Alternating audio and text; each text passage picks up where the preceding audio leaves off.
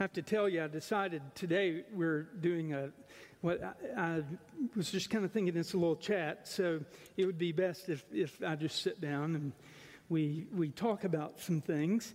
And I wish you could have been here. In the first service, I picked the wrong chair, and so I was literally seated like this, and we think I get a big chair so I don't have to look up at the iPad today.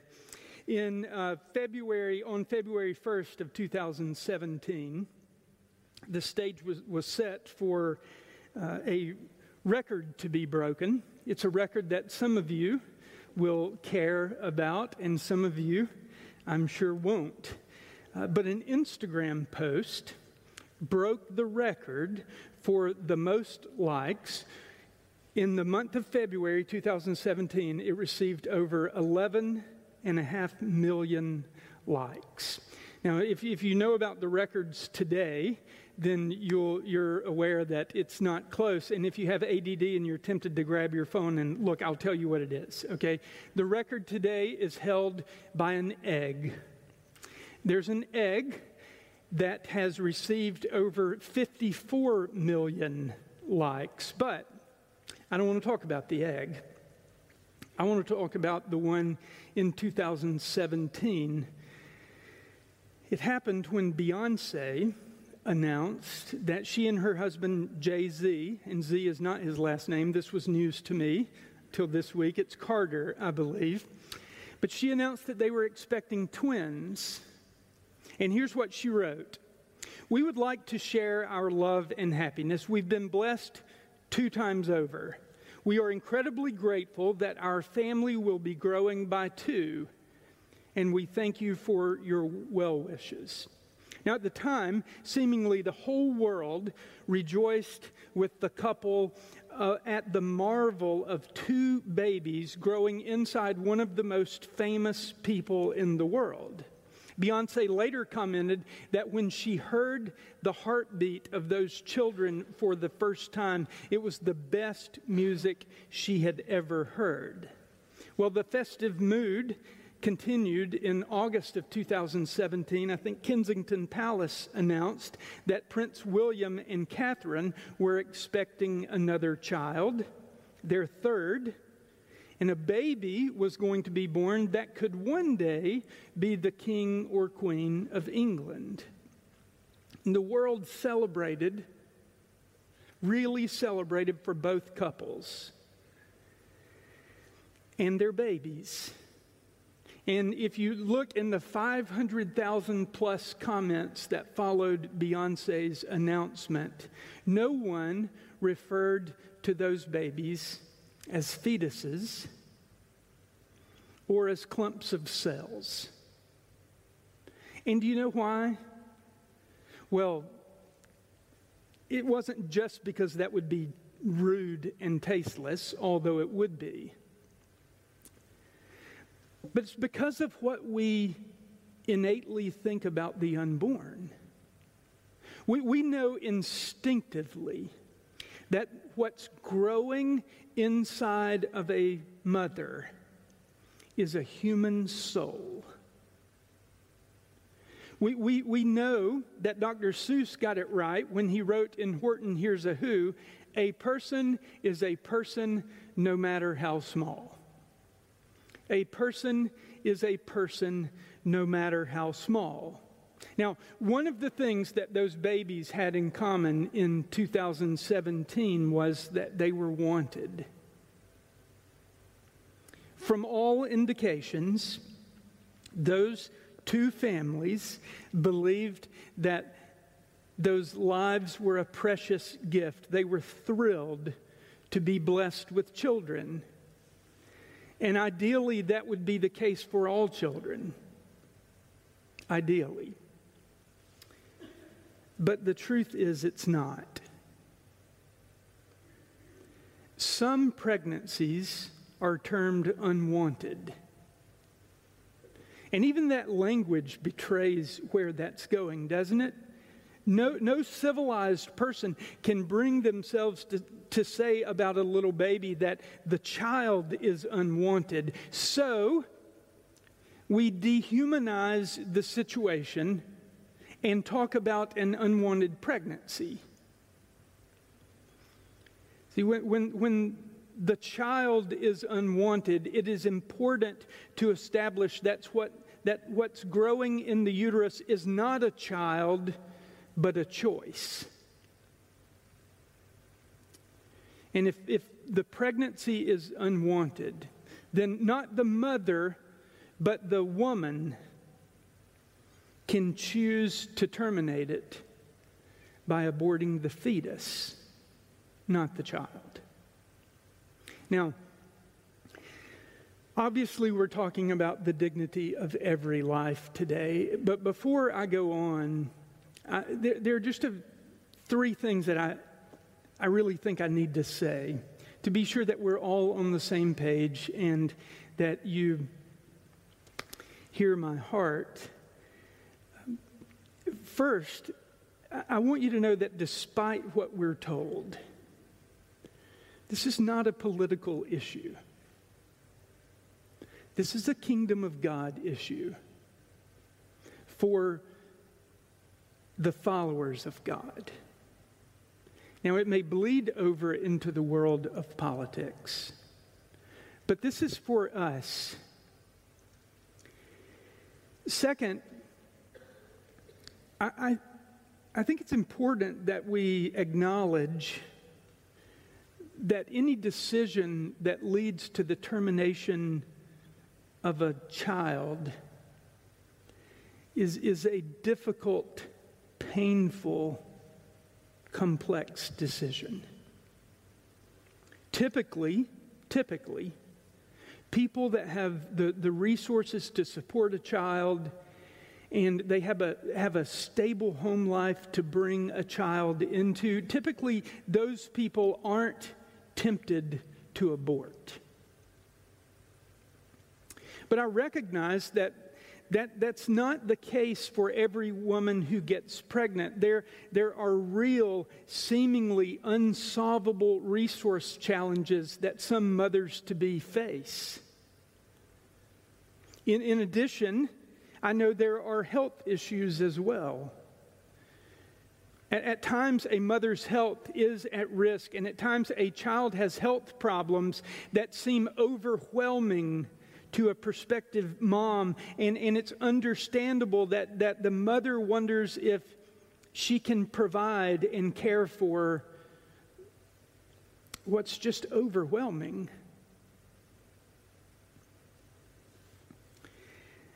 Because of these reasons and others, not everyone is going to land where I land, where I hope we will land today. But I do believe that God has something to say about abortion and about the dignity of a child in the womb. And it's my responsibility, despite the difficulty of all those choices and the challenges that women face, it's my responsibility to teach what God revealed in His Word about this topic. So that's what I'm going to do today. And third, I need to say that as much as I believe in justice for the unborn, I want you to hear me. As much as I believe in justice for the unborn, I believe in grace for those who have made a decision to terminate a pregnancy. While that's not one of my sins, I know exactly what it is to sin and deserve God's judgment. We all do. And so the good news of the gospel is that Jesus died for all sin. There is no sin that escapes His mercy, His tender mercy. Not when the sinner comes humbly to God seeking forgiveness. Early in my ministry in Oklahoma, there was a young mom with two small girls who came to our church. She was not a believer. But she was keenly interested in the things of God and what was going on. And I could just tell there was a heaviness about her that I didn't understand. And so she made an appointment to come talk to me. And she began this heartbreaking story about when she was in college, she became pregnant. And at the time, she thought there was no way out of the shame and the difficulty except through abortion. And regrettably, she took that path. And I say regrettably because she said regrettably. She was haunted by that choice. It was debilitating for her mentally and physically. It affected every relationship she had. Most importantly, it affected her ability to connect with God. She said that she believed because she took the life of a child that God would not and could not forgive her. And I was all too happy to disabuse her of that notion as I talked about the fact that God so loved the world that he gave his only begotten Son, that whosoever,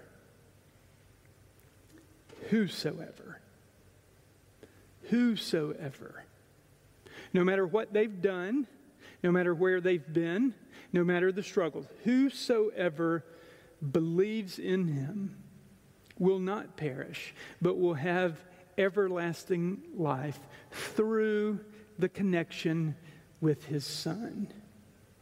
And I'm happy to report that on that day, she became a believer in Jesus Christ. And from that point forward, it was like the burden was lifted. As we sang today, by his stripes she was healed, and she got involved in community, and she came to peace with her past because God forgave her of her sins and ultimately healed her of her pain. It wasn't instantaneous, it was a journey. But listen, that's exactly what God does. It's what he does for us when we face the truth about our sin and we trust Jesus to forgive us. And let me just say, importantly, it's the truth as much about the sin of abortion as it is about the sin of arrogance, which many of us fall into because we've never been faced with that kind of choice.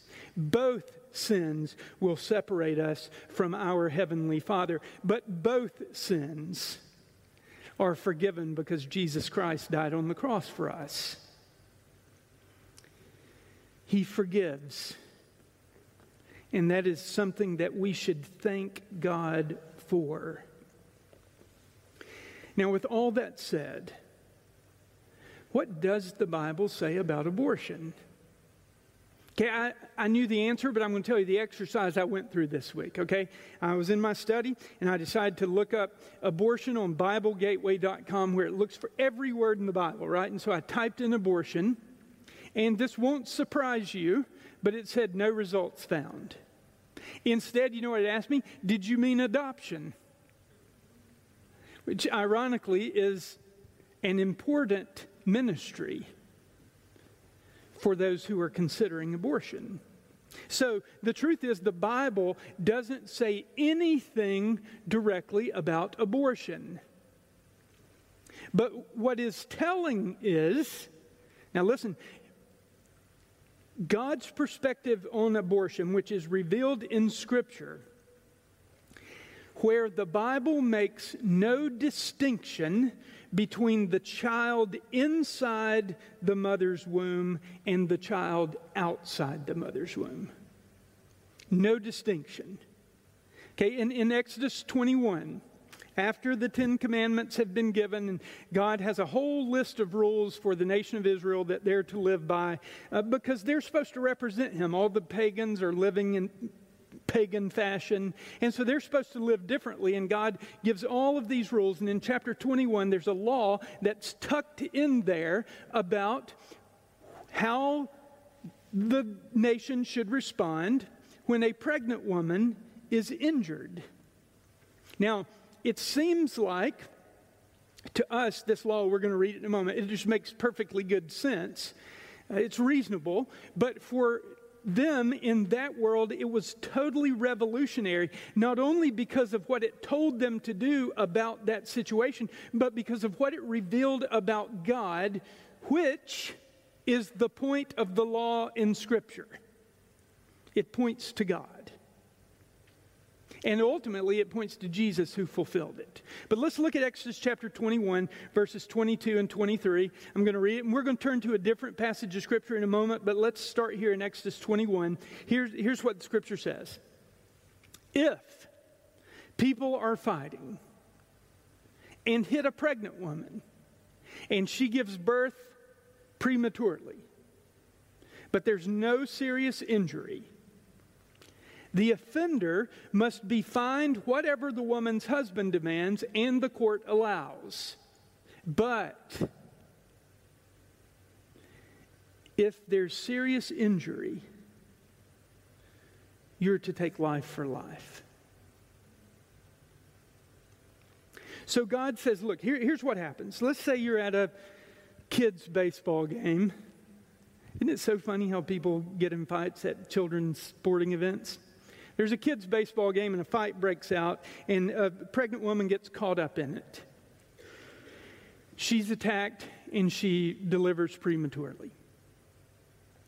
If the baby's safe, then what's supposed to happen is the person who hit her is supposed to pay for the anguish and the medical bills and the legal fees. That's what it says, essentially, whatever the judge allows.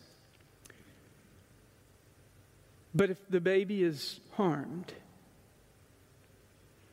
a life is taken, and the offender has to pay. In other words,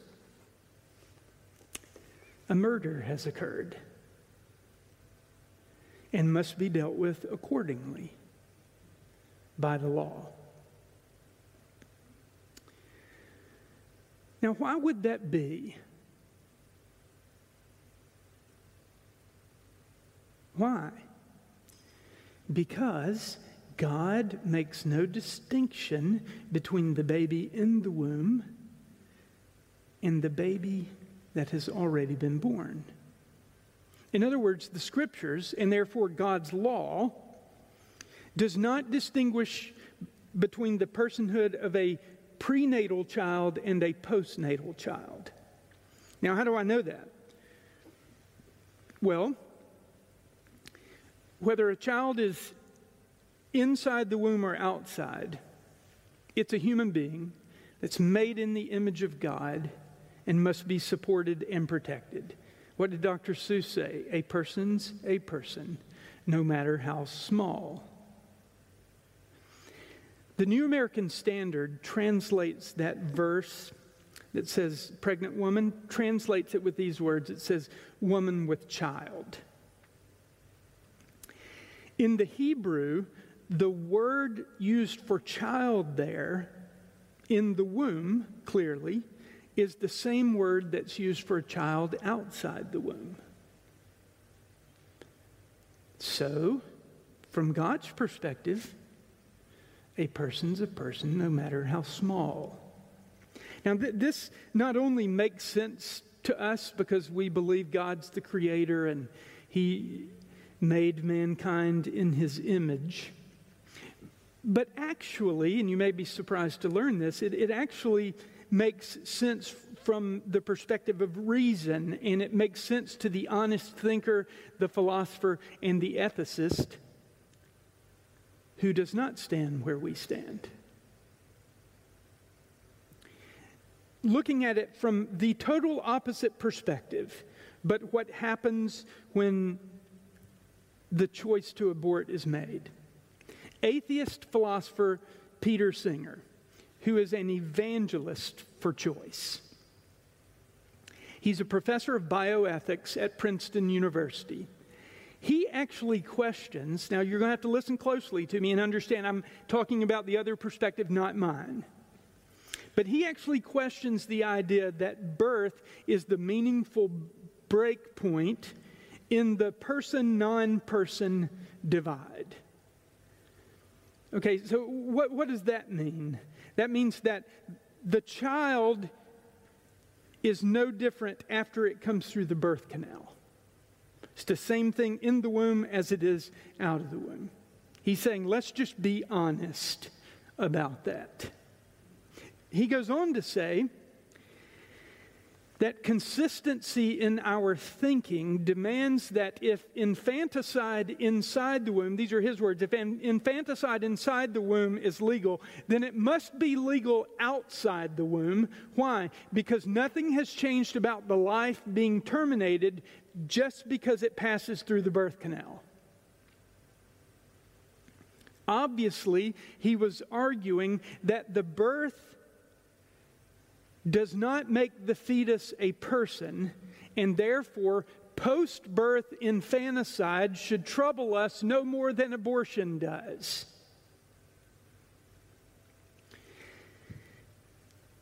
He wasn't alone, and isn't. In 2012, medical ethicist Alberto Ghibellini and Francesca Minerva published a paper in the Journal of Medical Ethics that stated unequivocally, and I'm quoting, "After-birth abortion," which, by the way, is killing a newborn, "after-birth abortion should be permissible," listen, "permissible in all cases where abortion is, including cases where the newborn is not disabled."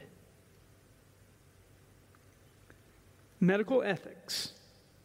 After-birth abortion should be permissible in all cases where abortion is, including cases where the newborn is not disabled. In other words, if we're going to be consistent in our thinking and in our laws, we need to acknowledge that what's legal in the womb should be legal outside the womb, because there's nothing different in there than out here.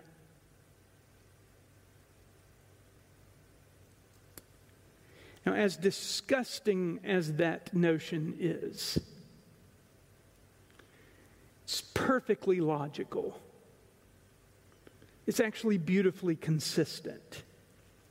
If you do not believe that human beings are in the special category of personhood because they are created by God in the image of God and endowed with dignity, if you do not believe that, and you've legalized the ability to do away with them in the womb, then logically we should be able to do away with them after birth as well. Why?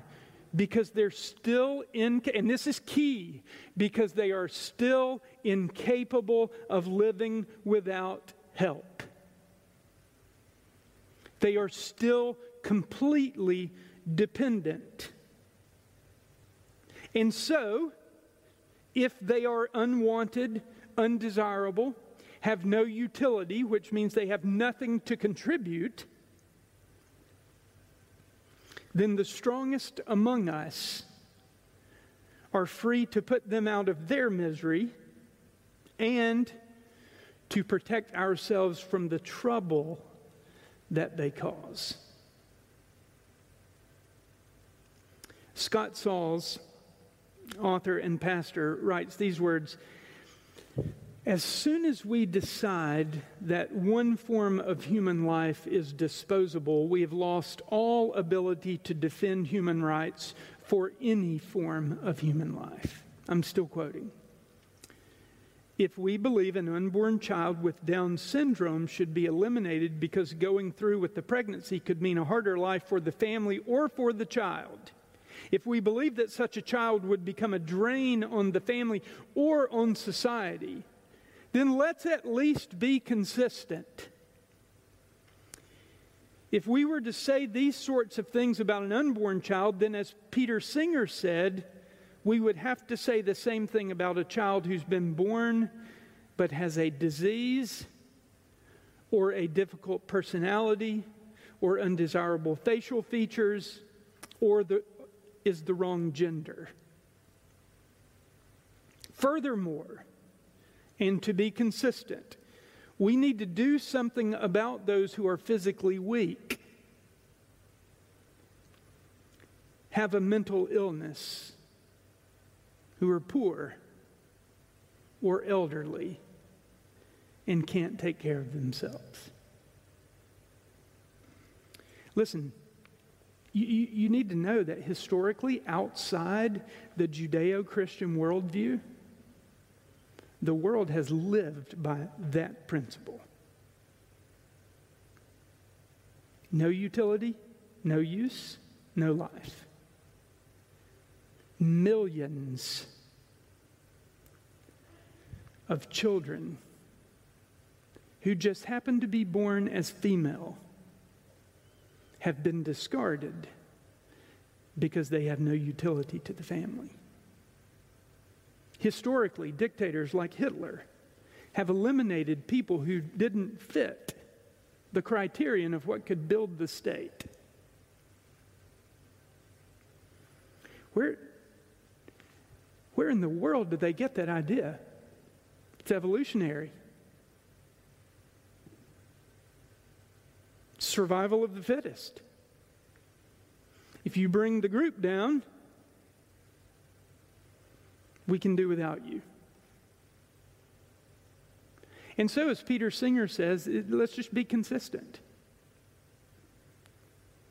It's the same thing in the womb as it is out of the womb.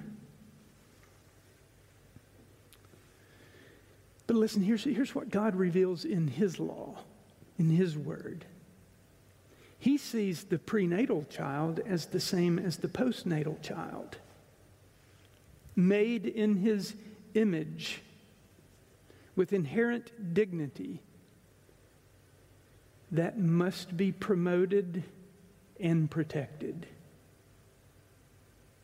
Prenatal and postnatal. But this isn't the only thing that Scripture has to say about a child in the womb.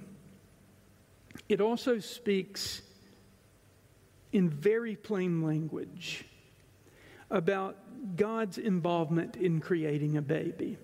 I want you to turn your Bibles, if you have one, like right to the middle. Psalm 139. It's my favorite psalm in the Psalter. And it's a psalm where David is just reflecting on God's involvement in his life. And how he says, where can I run from your presence? There are times where David wanted to flee from God because he just wasn't feeling connected, or he had been involved in sin or whatever. And he just wanted to run. And he says, wow, wherever I go, there you are. And there were times where he was spiritually vibrant and he looked around, oh, God's there too. And so he's just working through that, and right in the middle of the psalm, he says, you know how I know that's true? I know that's true because you were with me in the beginning. Right from the very start. Look at Psalm 139, beginning in verse 13. For you created my inmost being. You knit me together in my mother's womb. I praise you because I am fearfully and wonderfully made. Your works are wonderful. I know that full well. My frame was not hidden from you when I was made in the secret place, when I was woven together in the depths of the earth.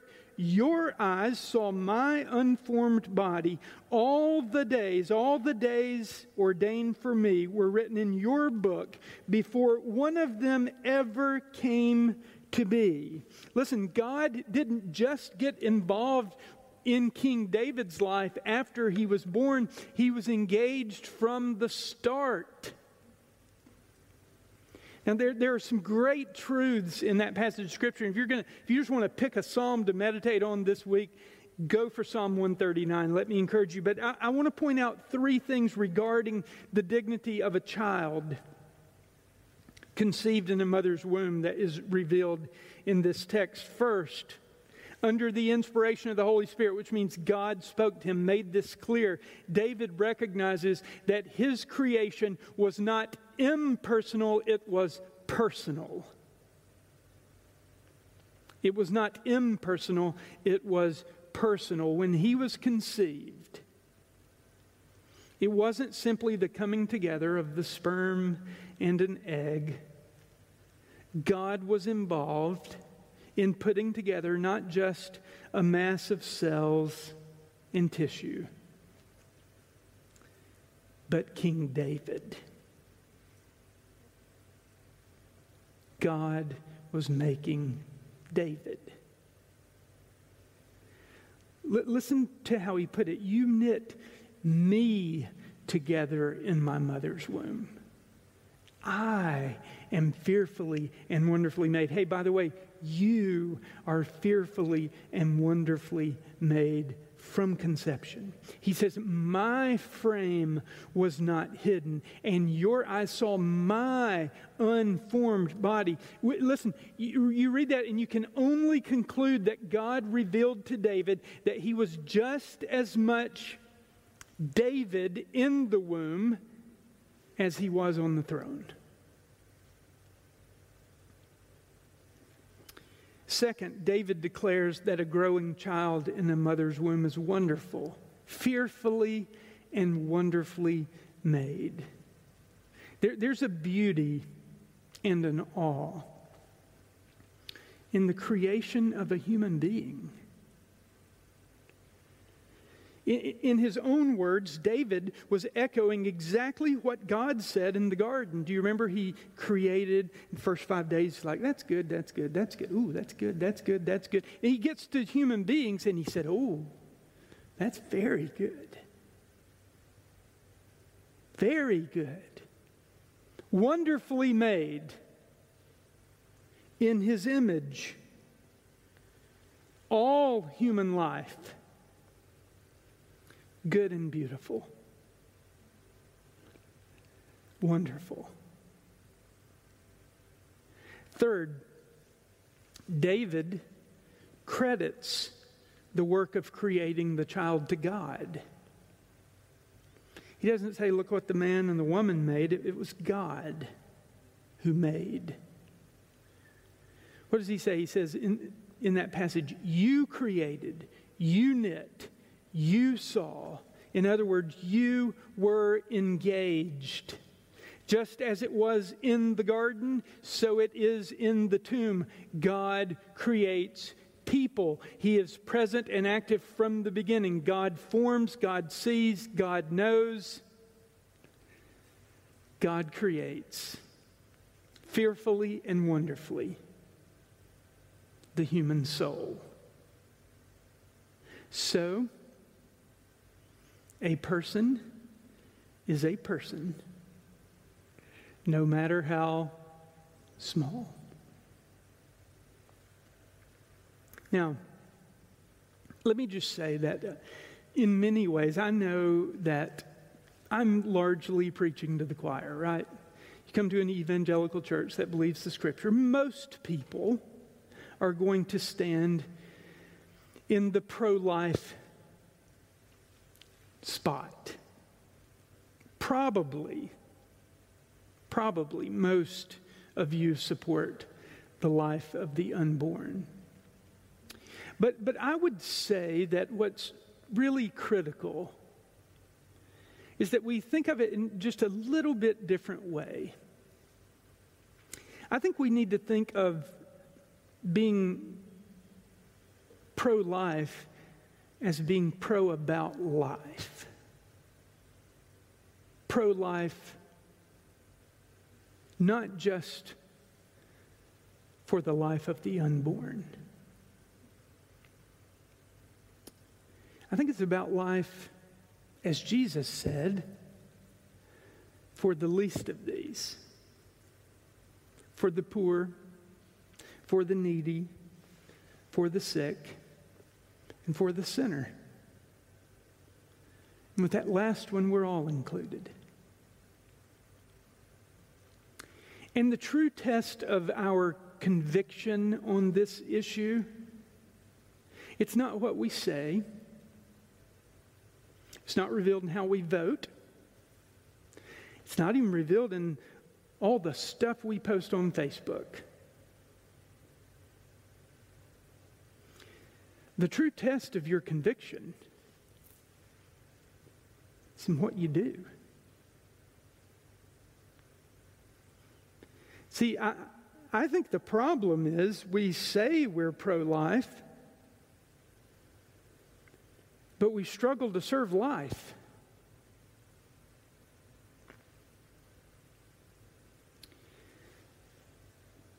We're not sure what can be done for the unborn. We can certainly look around and see what can be done for the already born. And if we're pro-life, we must engage. Listen to what the beloved disciple John wrote about this idea that true love is demonstrated to others, all others, even those who disagree with us on this topic. Here's what he wrote. This is how we know what love is. Gosh, how would I define love? Oh, here we go. Jesus laid down his life for us, and we ought to lay down our lives for our brothers and sisters. If anyone has material possessions and sees a brother or sister in need and has no pity on them, how can the love of God be in that person? Dear children, let us not love with words or speech or posts,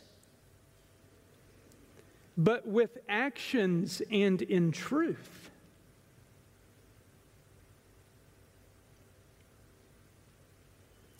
Don't just say you're pro-life, live pro-life. Give pro-life. So what can we do?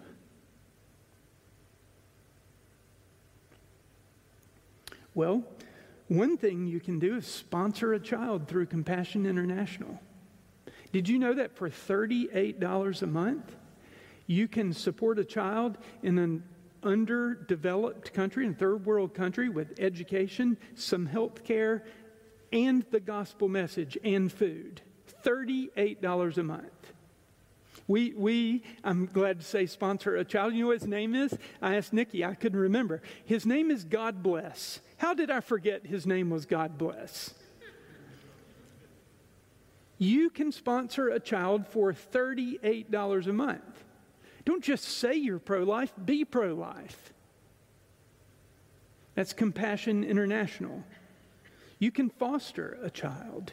If God has you in a position that you could welcome a child that is in the least of these categories into your home,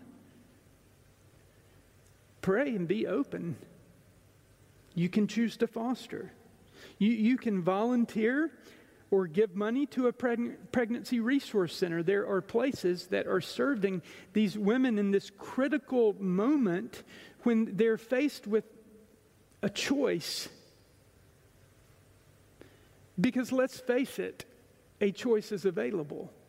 And in many pregnancy resource centers, they're able to hear that heartbeat. And remember, Beyonce said that was the best song she ever heard. When you hear the heartbeat, you know. It's not a fetus, it's a child. And you can pray. We can pray.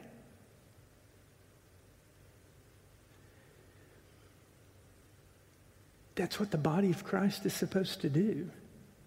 We pray and look for opportunities to stand for life.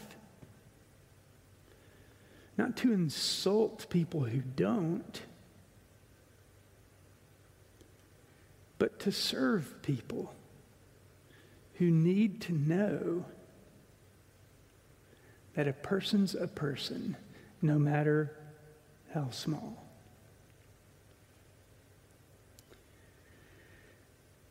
Will you pray with me?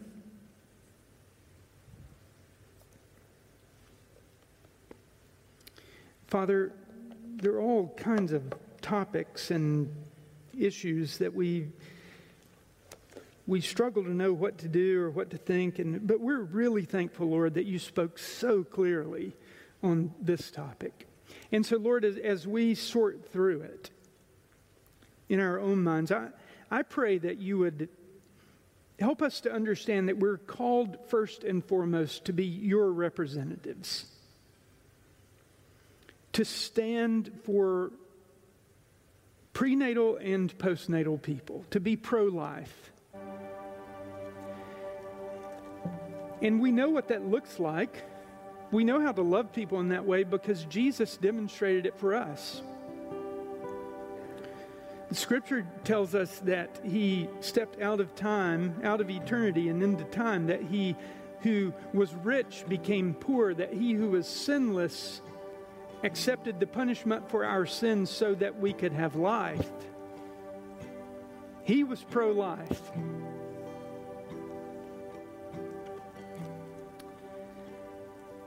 And he served the least of these. So, Father, I pray that you would convince us of your truth and convict us and lead us to live that truth.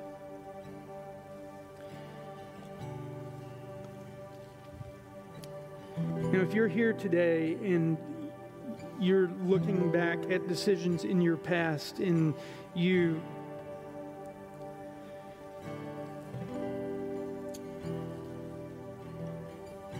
facing the fact that you've been a part of that choice,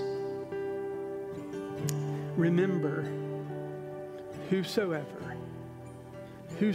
comes to Christ, whosoever asks for forgiveness is forgiven, given new life. By his stripes, the pain of our past is healed. God will forgive you.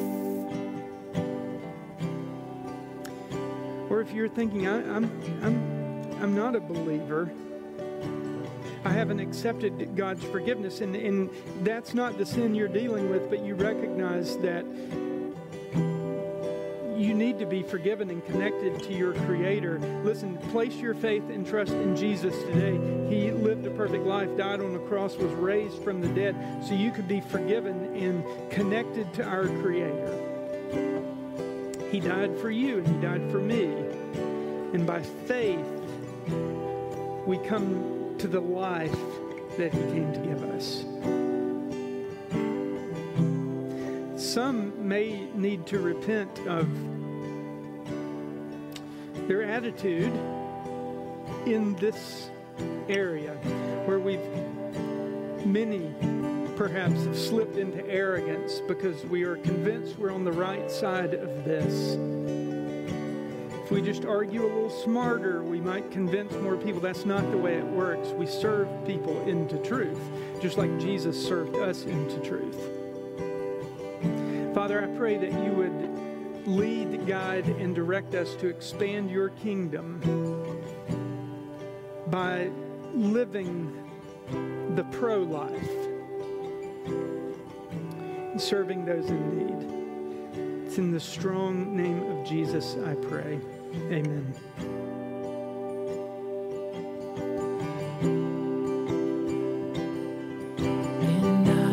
Will